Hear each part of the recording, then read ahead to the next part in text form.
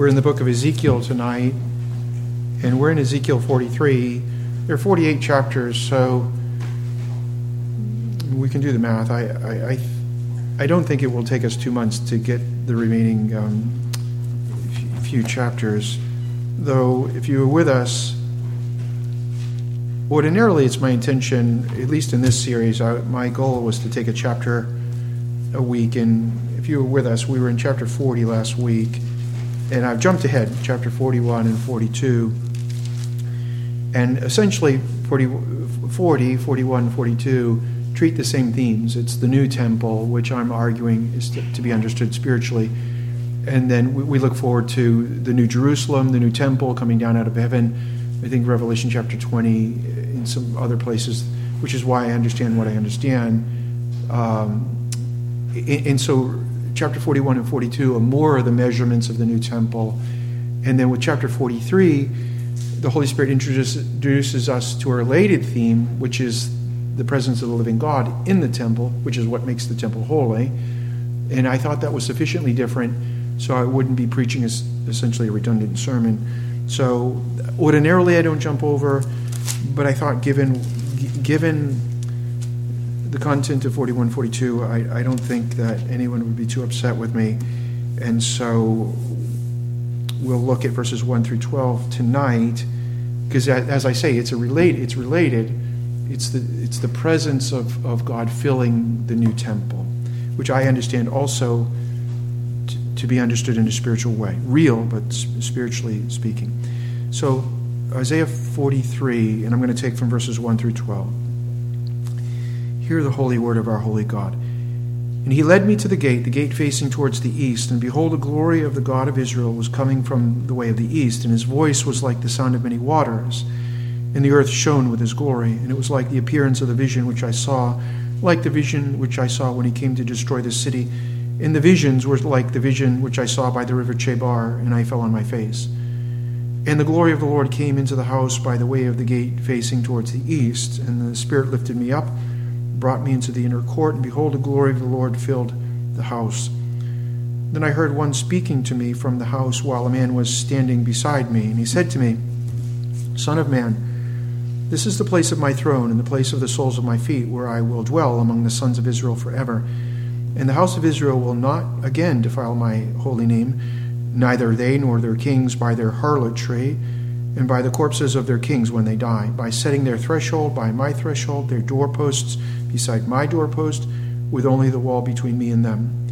They've defiled my holy name by their abominations which they've committed, so I've consumed them in my anger. Now let them put away from their harlotry and their corpses of their kings far from me, and I will dwell among them forever. As for you, Son of man, describe the temple to the house of Israel, that they may be ashamed of their iniquities, and let them measure the plan. If they are ashamed of all that they have done, make known to them the desire of the house, the design of the house, its structure, its exits, its entrances, its design, all its statutes, all its laws, and write it in their sight, so that they may observe its whole design, all its statutes, and do them. This is the law of the house, and the entire area on the top of the mountain, all around it, shall be most holy. Behold, this is the law of the house. Amen. Let's pray. Lord God, you are God and we are not. You are an infinitely holy God. And apart from you, Almighty God, we're altogether sin. And we're thankful that you're a gracious God as well as holy. And you reconcile unholy people to yourself through your Son, Jesus Christ, our Savior. Cause us, Holy Spirit, to consider these things, your holy presence abiding among your people. May we take these things to heart. Glorify your name in all the earth. We pray in the name of the Father, the Son, and the Holy Spirit. Amen.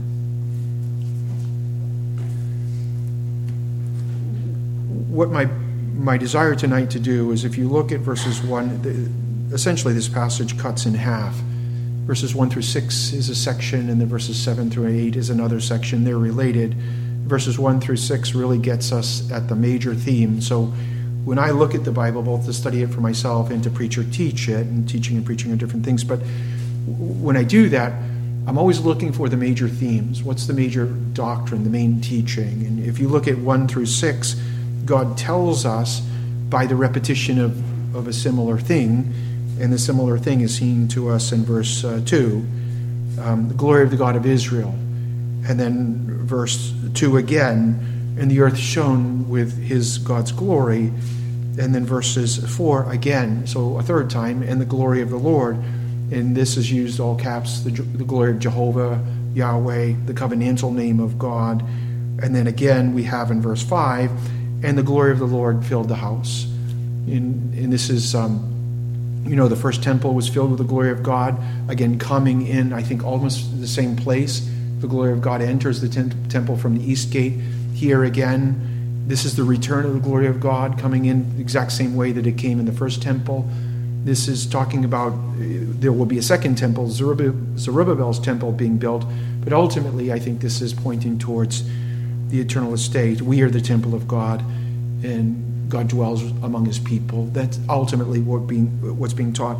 So clearly this passage is speaking about the glory of God. I've entitled the passage, "The Glory of God Returns," because what we're having specifically is these people, I'll mention this perhaps in the body of the sermon, these people are in the Babylonian captivity. So they've seen the destruction of Solomon's temple, and then they're going to be repatriated back to the land in 3 successive waves. They were taken away as deportees in 3 successive ways, and they're returnees in 3 successive ways. And then under Zerubbabel, they'll build the second temple, which is less glorious than the first. I think even the people that seen the first and the second start crying. This temple is altogether something different. It's built on an exceedingly high mountain, which the earthly Jerusalem was not an exceedingly high mountain. I think it's half a mile high, 25. So this is, but I want to unpack for us tonight, what does it mean when God says the glory of God, the glory of the God of Jehovah, or the God of Israel? What does God mean when he says the glory of God? And this may seem like a super basic sermon. If it is, mea culpa in advance. Sometimes as Christians, I was raised a Christian in a particular church, but not a Bible believing. I didn't read the Bible. I didn't really read the Bible until I became a born-again Christian. I know that's redundant, but at the age of 26. And so sometimes if you're raised in a Bible-believing church, a home, you use Bible terms all the time. Yeah, glory, glory. Everybody knows glory. And forgive me, but sometimes we use a term so much, or we're so familiar with a term, that we don't even know what we mean by that. And so what is he getting at when he says, my glory will fill my temple, my glory will abide with my people? What is he getting at? So if this is something that's fairly simple to you, mea culpa again, but I want to unpack the idea of the glory of God, because that's what he's talking about. The Hebrew word, this is the Old Testament, written in Hebrew, obviously, and I know baby Hebrew. I think I took, 3 years Greek, 2 years Hebrew. So this is kavod or kabod, however it's pronounced, but that's what it is. And properly, this particular word means essentially heaviness or weightiness. I had a PCA minister, he was fundamental in teaching me the Reformed faith. He would say this is like God as a heavyweight. So that's what it means properly. But then when it's used figuratively, we go from the idea of heavy or heaviness or strength or power.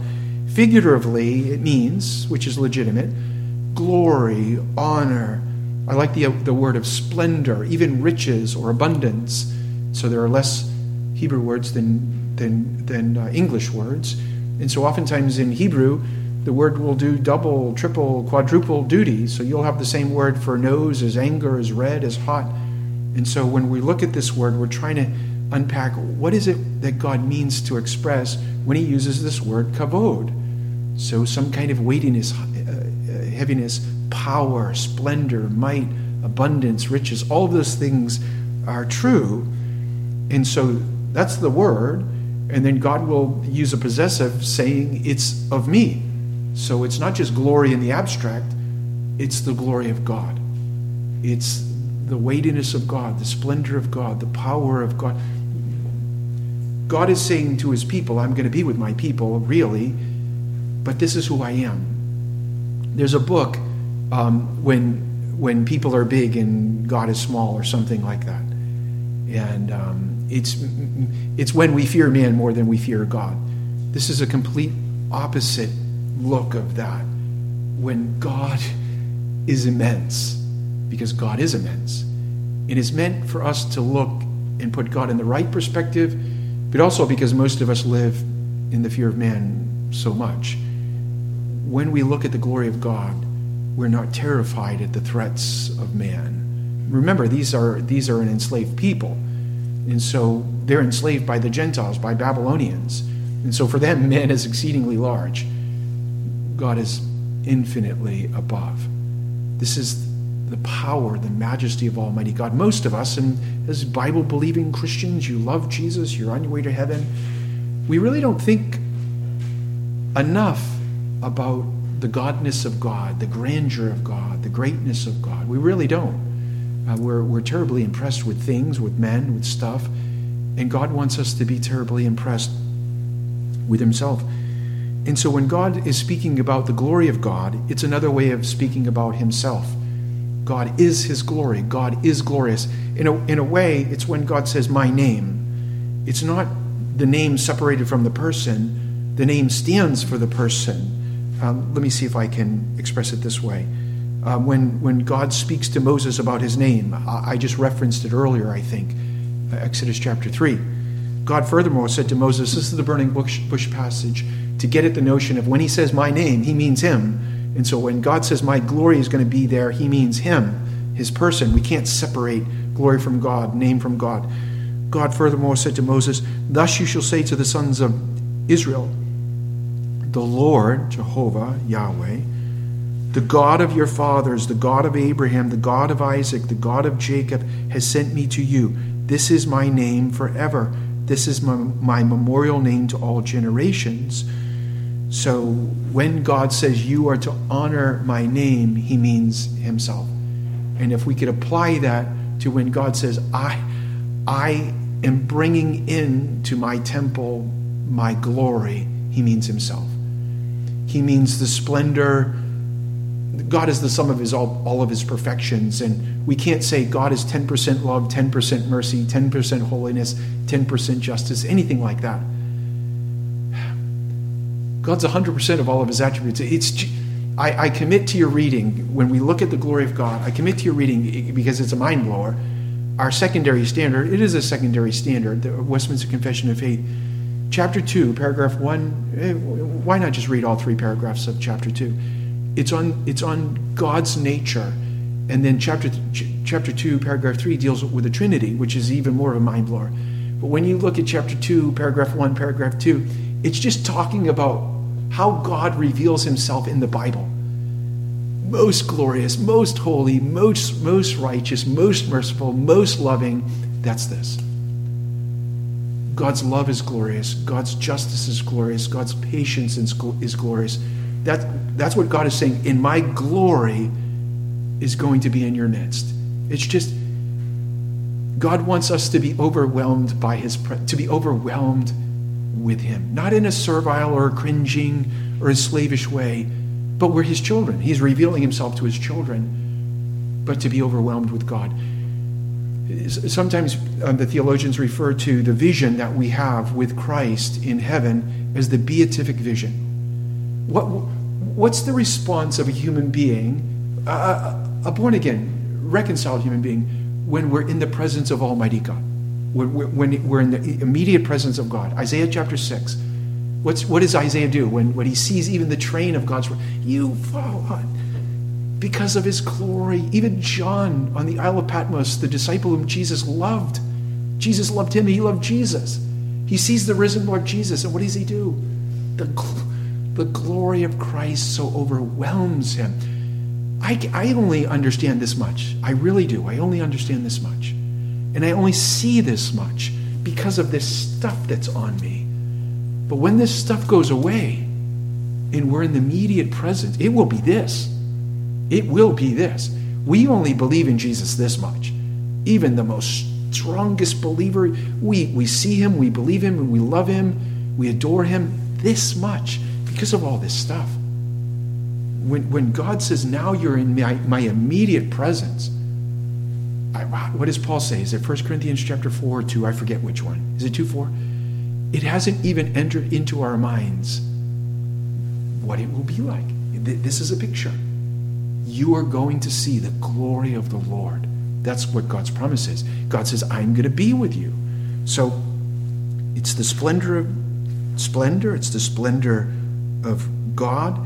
And I want to back up a little bit to talk about the glory of man as a way for us to see that the glory of God infinitely is above the glory of man. The Bible does actually use a few times glory in reference to men. Men and women. When I use men, I don't mean excluding women. But the Bible does reference man as having glory. I'm going to argue it's derivative. It's gifted to him by God. And I'm going to argue it's temporal.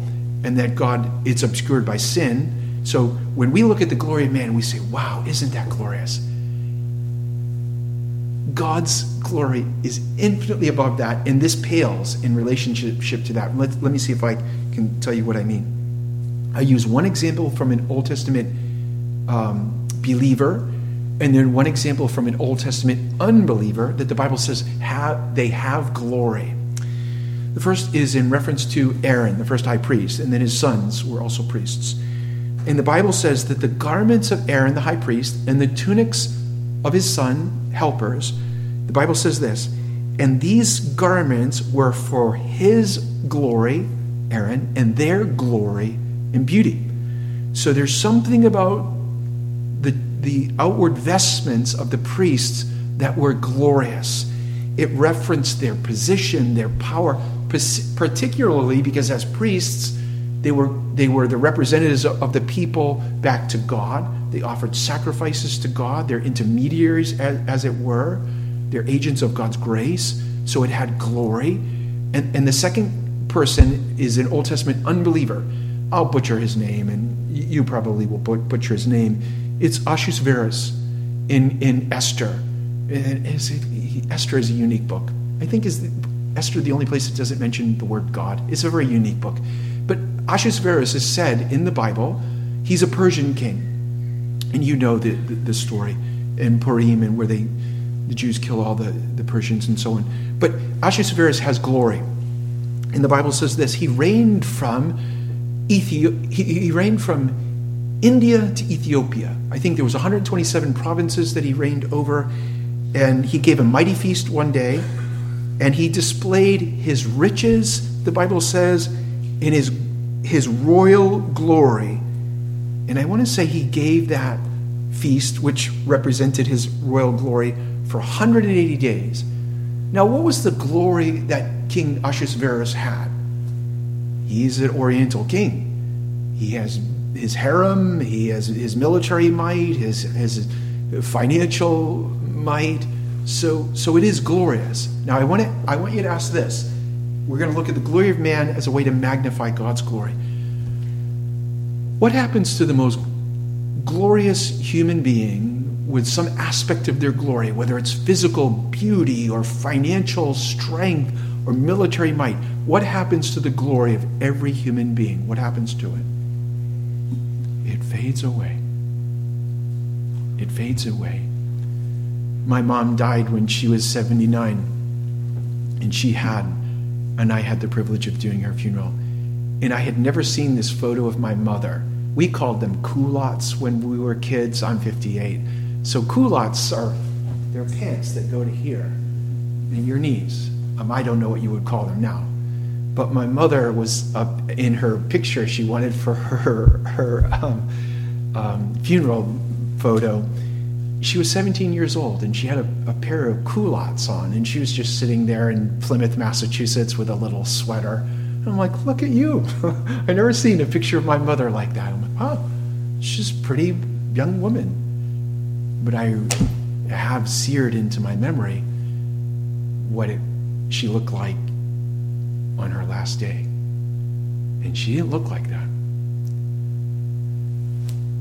The glory of man is a fading thing. We get terribly impressed about everything. We really do. I said it at the outset. Boy, look at that. This is such a strong, stout fellow, such a beautiful young woman, such a rich person, or whatever. Take a man whose intellect is a genius. I think it was John Newton towards the very end. John Newton's a genius. He was a genius. He taught himself Hebrew and Greek while he was on a ship by himself with a Hebrew lexicon. I challenge anybody in this room to do that. Take a Hebrew Bible and a Hebrew lexicon and teach yourself Greek while you're the captain of the ship in Hebrew. He was a genius. And towards the very end, you know what he said? My memory is almost gone. I only know that I'm a great sinner and Jesus is a great Savior. So the guys who are geniuses, towards the very end, their glory is gone. So the diminishing glory of man, as I say, it's derivative, it's gifted, which is another fancy way to say it's given us by God, and it's so obscure. And it's always an amalgamation of glory and non-glory, meaning sin. But when we come to God's glory, He's infinite, He's eternal, and the theologians say He's immense, and His aseities, He's underived, He's uncreated. When we talk about God's glory, we can reference two things. You may have heard these concepts, transcendence and immanence. Have you ever heard those two things? Transcendence is a fancy way. In reference to God, it means that God is other, God's high, God's above. This is, I think, part of the sin when we make God little. We say, well, God is just kind of a pinch hitter. He's like a little genie I put in my back pocket and I rub what I want stuff. That's not the God of the Bible. That's not this God. When God comes into His holy temple, the people can't even function because the Shekinah glory is so overwhelming. So transcendence is, I am not my creation. I'm above it. I'm holy. I'm separate. It's the grandeur. It's the splendor. Is it to some degree overwhelming and frightening? Yes. But we want to have the view of God that God reveals Himself to be. We don't want to have a little God. I've mentioned this before. When I lived in Tallahassee for 10 years, there was a church that said, we declare, I don't know what year it was, 2000. We declare the year of 2000 the year of God's sovereignty. That is the most silliest thing. You declare the year, God's going to be sovereign this year? He must be in heaven saying, wow, boy, thanks. I don't know what I was last week. I don't know. I guess you're making me sovereign. It's utterly ridiculous. It's having a pint-sized view of God. You're not looking at the Bible. This is not the God of the Bible. This is the God of your own imagination. You're God. You're bigger than God. So God comes along and says, no, I'm this kind of a God. That's the transcendence. Heaven is God's throne. And what's His footstool? We're down here by His feet. That's the immanence part. So transcendence is other. But what we're looking at is this transcendent God has condescended to be immanent, and that means near. If God was all transcendence, no one would know Him. Do you think you could make yourself known to an amoeba, such the amoeba that would love you? No. You're infinitely above the amoeba. We're above, but we're not infinitely above. The amoeba would never know you and love you, and you would never know and love the amoeba. And that pales in comparison. So if God was all transcendence, we wouldn't have the cloud entering into the temple. The cloud entering into the temple is the immanence of God. This is where the deist divorces God from creation, so he divorces God from creation, and the other guy, the pantheist, confuses creation with God. God is both above and other, but He's immanent, He's near. The deist is wrong.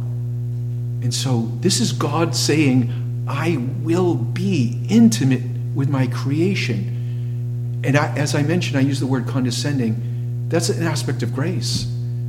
So when God says, I'm going to be and dwell among my people, this is a visible manifestation of His presence. God wants to be known by man. This is an utter stunner. This is what Calvin, I know Calvin gets a bad rap. Calvin was overwhelmed that God desires to be known and loved and worshiped by us. And if he didn't want to be known, it would all be transcendence and we wouldn't have any of this. Where, in whom or where do we see the presence of God abiding with his people? What's the word Emmanuel mean? It means God with us. God wants to be known. God wants to be known here, particularly in the context, is by his people. And the Bible says, without faith it is impossible to do what? To please God. If you don't have faith, you think, wow, this is just a strange passage. Wow, strange. Yeah, God, he seems to believe that. Strange. Yeah, let's go out for Chinese food later. Let's do something important. Without faith, we can't see the glory of God. You ever watch a woman give birth? I watched my wife give birth to both of my children. I was an unbeliever at the time, but I thought, this is amazing. Living human beings came out of my wife. This is utterly amazing. But can we ever get at rightly the Psalm 139? I'm fearfully and wonderfully made by God. God did this. No, without faith you just think, that's an amazing thing. A human being came out of a human being. But we can't give glory to God. When we look at the stars, the wind, the moon, the waves, without faith, what do we think? What do we think? Wow, that's amazing. But with faith, what do we think? My Father in heaven did that. God did that. And so when we're looking at the glory and the glory of God, this is the glory of God's presence as recognized by his people. Only people by faith can benefit by what's going on. By God saying, I'm going to come and dwell with my people. The glory is some visible, audible representation, manifestation of God's presence. I'll give you an example. What would be something like this in the New Testament? What happened on the day of Pentecost? Is it Acts chapter 2? The glory of God came down on the church. Audibly, in the sound of rushing wind and those kind of things. And then visibly with tongues of fire. That's this. God's presence is among his people. God's presence, the Shekinah glory, filled the temple. The Shekinah glory is filling this temple. God is dwelling with his people. Even with the giving of the law of God. God's glory came down what? His glorious law, his glorious gospel, his holy righteousness, his glorious mercy. So that's what's going on here, just in general, by way of laying the groundwork. God is saying that he will be among his people, and he is a glorious God. So the believer is in view. Sometimes, we've talked about glory, I think, as a noun or an adjective, but sometimes the word glory is used as a verb, that we are to give God glory, or we are to glory in God. And in that case, it's most often it's not the kavod word, root word. It's, I think the word is yadad. I'll butcher that. But it means to cast up. Cast up. Presbyterians most often don't, I don't think we most often do one of these. But with the idea of praise is you don't have, it's not the posture so much. But when we glorify God, there is something that we're magnifying him, we're elevating him, we're extolling him because he is high, he is mighty, all of those things. But I'm not against lifting your hands. When I'm alone, I lift my hands all the time. But I digress. I want to read a little bit from Psalm 86 because it gets at the business of what we're talking about. All the nations whom you have made shall come and worship before you, O Lord, and they shall glorify your name. You are great and you do wondrous deeds. Beloved, can I just say pastorally, can I ask you a question? As a lover of the Lord Jesus Christ, in your prayer life, and I hope you have a prayer life, and I hope it's daily and throughout the day, when we consider the glory of God, does it provoke us or motivate us to petition? Or does it provoke us to thanks and to praise? Many of us as Christians have a hard time with praising God, which is just an adoration of his being. We're so used, and I'm not picking on that, I'm not against this. We're so needy as Christians that most of our prayers consists of petitions. Lord God, help me. Lord, help my little grandson a while ago had 103-degree temperature, and my wife was I think she was up in Atlanta, and she said, call, quick, pray. Connor has 103-degree temperature. And I got out of bed. I was home alone. She was with the kids. And all I prayed is, God have mercy, God have mercy, God have mercy, God have mercy, God have mercy. Beloved, so petitions are legitimate. But when we come and see the presence of God, the holiness of God, the love of God, the grace of God, it motivates us to praise. And praise it's a bit harder. In the petition, we're looking at self. In the other, we're looking at God. And looking at God motivates us to praise. Now, this, as I mentioned, this is the glory of God coming into the temple of God. God has already revealed himself this way to Ezekiel. Obviously, we worship God through a mediator subsequent to fall, and that perhaps would be another sermon or study. But God is revealing his glory to his herald, and his herald is going to turn around and tell the people of God about the glory. And God's already done this for Ezekiel in a number of places, and Ezekiel actually says, this is like when I was by the river Chebar, and in those instances, I think he sees clearly a vision of the pre-incarnate Lord Jesus Christ, which is glorious. But God has shown himself to be glorious to his herald, that his herald would faithfully declare to God's people all that God has revealed to him. The reason that this is so significant is, I mentioned at the outset, these particular people, what did he tell us in chapter 40? Are they 25 years in? So Babylonian captivity was for what length of time? 70 years. And God told them, I think in Isaiah, I know in Jeremiah, that after 70 years, he's going to bring them back. So if you're in there for 25 years, I was a sociology major, so even I can do the math here, you've got 50 years left. So you're 25 years in, and you're a slave. And you're a slave to Babylonians. We're not talking nice folk. And so you're a slave in Babylonian captivity. And these people would have lived long enough to see Nebuchadnezzar, who was another legitimate heathen, who actually God calls my servant, which is interesting. He calls Cyrus another heathen. He actually calls him Mashiach, my anointed servant, which is interesting. But Nebuchadnezzar is God's servant of, I would argue, both justice on the unbelieving and fatherly chastisement on the sinning believing. But they lived long enough to watch Judea get sacked, Jerusalem gets sacked, and the temple destroyed. The word Ichabod means what? What does Ichabod mean? Do you know what Ichabod means? It means the glory of God departs. Was it Eli? Was it the priest Eli? He had two boys, Hophni and Phinehas, and they were scoundrels. They used to grab the women when the women came in, and they abused the women, and then they'd steal all the food and the money and all those things. They were scoundrels. And God told Eli, I'm going to tell you what I'm going to do to your sons. And the people of God were living like heathens. And the Philistines came and they fought against the Israelites. You remember what they captured? The Ark of God, which is depicting the presence of God among his people. And I think it was the wife of Phinehas. It might be the boy Hophni, but I think it was Phinehas. She was just about to give birth. And she hears that her husband has been killed, her brother-in-law has been killed, and the Ark of God was captured.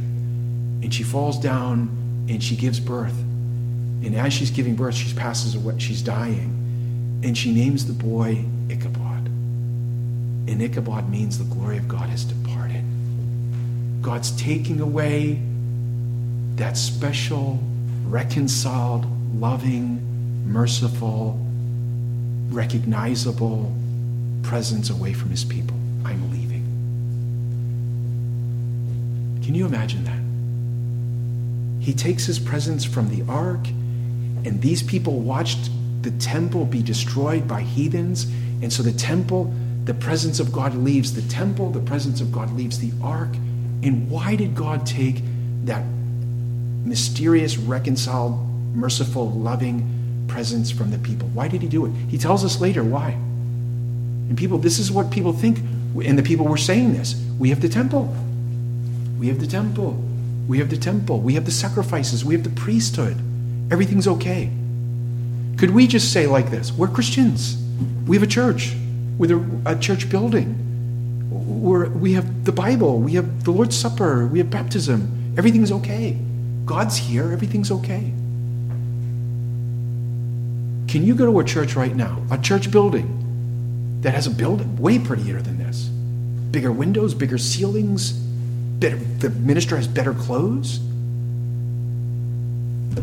But it's Ichabod. What is a church building without the presence of God? What is it? It's a bingo hall. It's a bingo hall.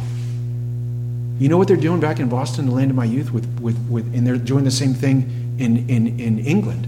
What do they do at all the gorgeous church buildings in England? What are they? They're restaurants.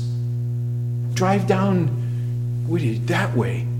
Drive down, not 9th, one of them. What's a gorgeous church building? A Japanese steakhouse. Why? It's just a building. The Spirit of God is gone. But God is saying here, I'm going to bring it back, but he tells them why his Spirit left. If a church says, we're okay, we have a building, we're okay, we have the means of grace, I have a name. This is not just an Old Testament concept that said, you sin. God is saying to him, the reason I left is because you lived in your sin. Remember I prayed it? God's a holy God. The law is holy, the gospel is holy, and we're called to be holy. You say holiness to most Christians, what are they going to say? Legalist, you're all a cult, this is legalism. Legalism is if you think you're going to earn your salvation. The only thing we deserve is hell.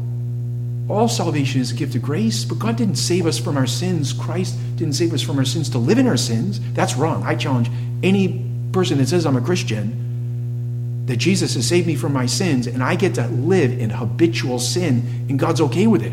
I'm going to call you Ichabod to your face. Not in a mean way. Jesus says to a church in the New Testament, just to show you that I'm not playing fast and loose with this, perpetual, habitual, lived in sin. I'm not talking stumble in sin. We all stumble in sin every day. But I'm talking what God says. You are a spiritual harlot. And you're not letting go. And your abominations, which are habitual, you're not letting go. Living in a sin, saying, this is just what I do.